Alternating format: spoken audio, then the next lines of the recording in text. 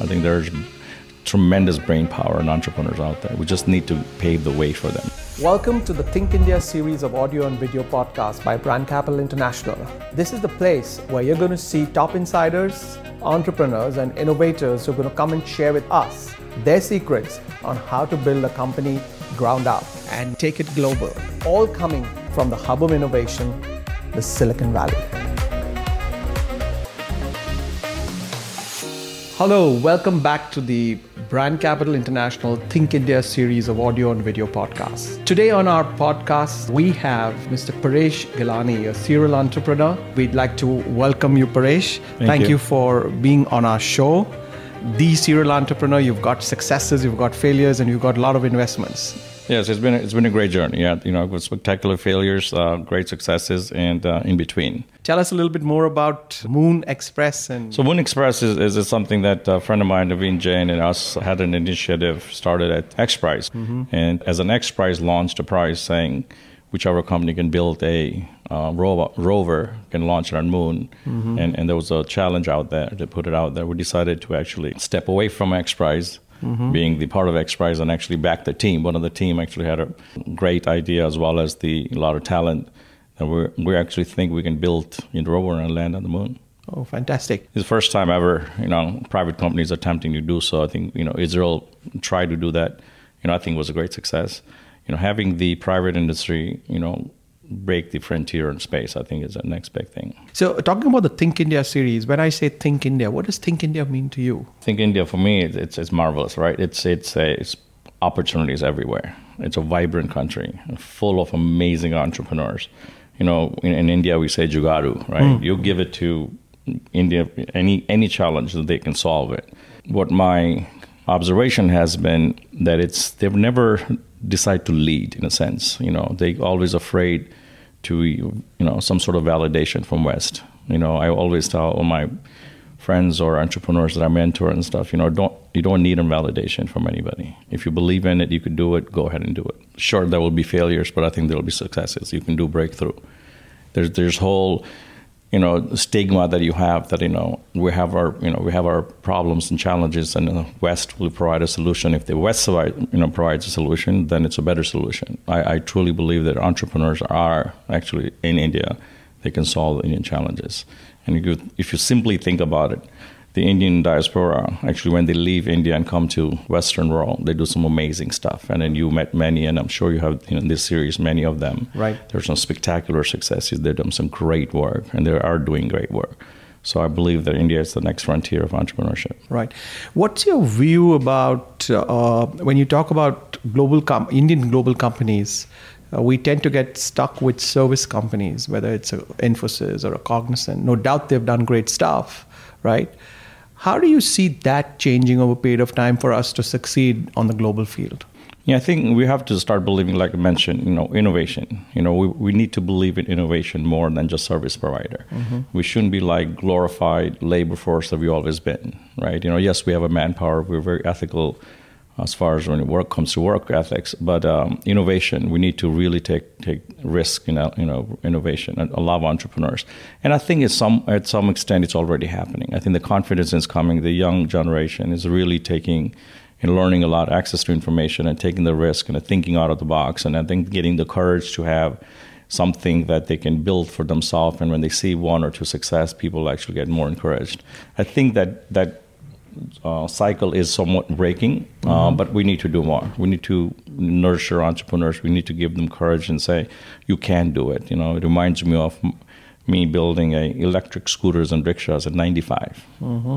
I want those crazy people coming out of India and say, I could do that. I want them to dream big and just go and make that happen. Right.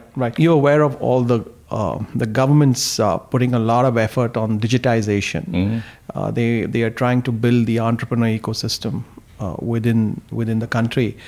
If you were the advisor to the government, what is it that you would want the government to do? What I would love to have government to do is just take their grandest challenge they have, which actually requires, obviously, it's quite challenging to spend traditional way of money to say, I'm going to put the bids out and I'm going to actually have services come out of it or something's come out of it and try to build something. I would actually love to a government to say, listen, we got this money, we got it. Whoever solves, all the entrepreneurs of India, here's the challenges. You solve it, we reward you. Okay. And just give them the big prize money. To let the entrepreneurs be excited about what are we solving. And I think they will innovate, all the solutions they require. And that will spur up a lot of private industry because breakthroughs will happen. When you actually look for drastic solution, come up with a solution on a large scale, you can do it, prove it, you can do it, demonstrate you can do it. A lot of innovation will happen.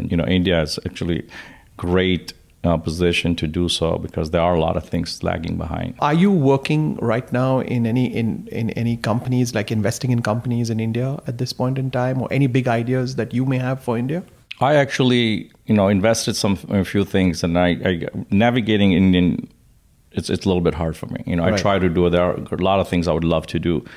So I've decided to actually just recently go back to work, and about 2 or 3 initiatives that I'm running, I'm going to build it myself. Not rather investing or mentoring in something. Right. Going back to work, and I want to think something big. I am taking a moonshot. One of the things I'm looking at is how do we take the salt out of water? It's a huge shortage in water worldwide, in particular in India as well. There's what if we actually be able to make the ocean water available for drinking or irrigation? Mm-hmm. India's running out of water, not only drinking, right? Irrigation. We're running out on the coastals. There's a big crisis coming.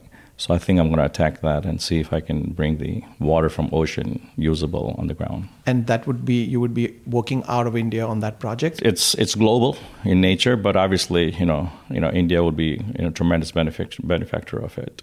Okay. So you've seen the entrepreneurship in the past in India, and you've seen the entrepreneurs or worked with entrepreneurs or engaged with them in the Silicon Valley in different parts of the world. What do you think should be different for Indian entrepreneurs to really succeed and scale? I think the Indian entrepreneurs has a unique challenge, right? It's not about the idea or what they want to solve. I think their surrounding things are very easy to navigating, and the setting up the government regulations and the hurdles they go into, the things that's not related to business, but they get tired of it. Getting I don't want to call harassed, but definitely get a lot of roadblocks to it. If we can actually just make that simple, I think the entrepreneurs are already there. I think there's tremendous brain power and entrepreneurs out there. We just need to pave the way for them. Just get out of their way, and I think they'll make it. So I believe the new trend is that earlier the students who came out of IIT would typically, sort of do their MBA and then move out of the country. The same students today are finishing their IIT and they are actually trying to start their own companies. Yes. Do you believe that's a great trend or a good trend? I think it's an amazing trend. I think they finally, like I said, I think the circle is breaking. They're believing that we can do it in India because they've seen some of the successes that actually local grown for Ola or Yo-Yo and things like that. I think people are believing in it that we can do it, and why not? I think they're getting more courage, and having the homegrown companies had a tremendous successes and now can give a competition to Flipkart, to Amazon.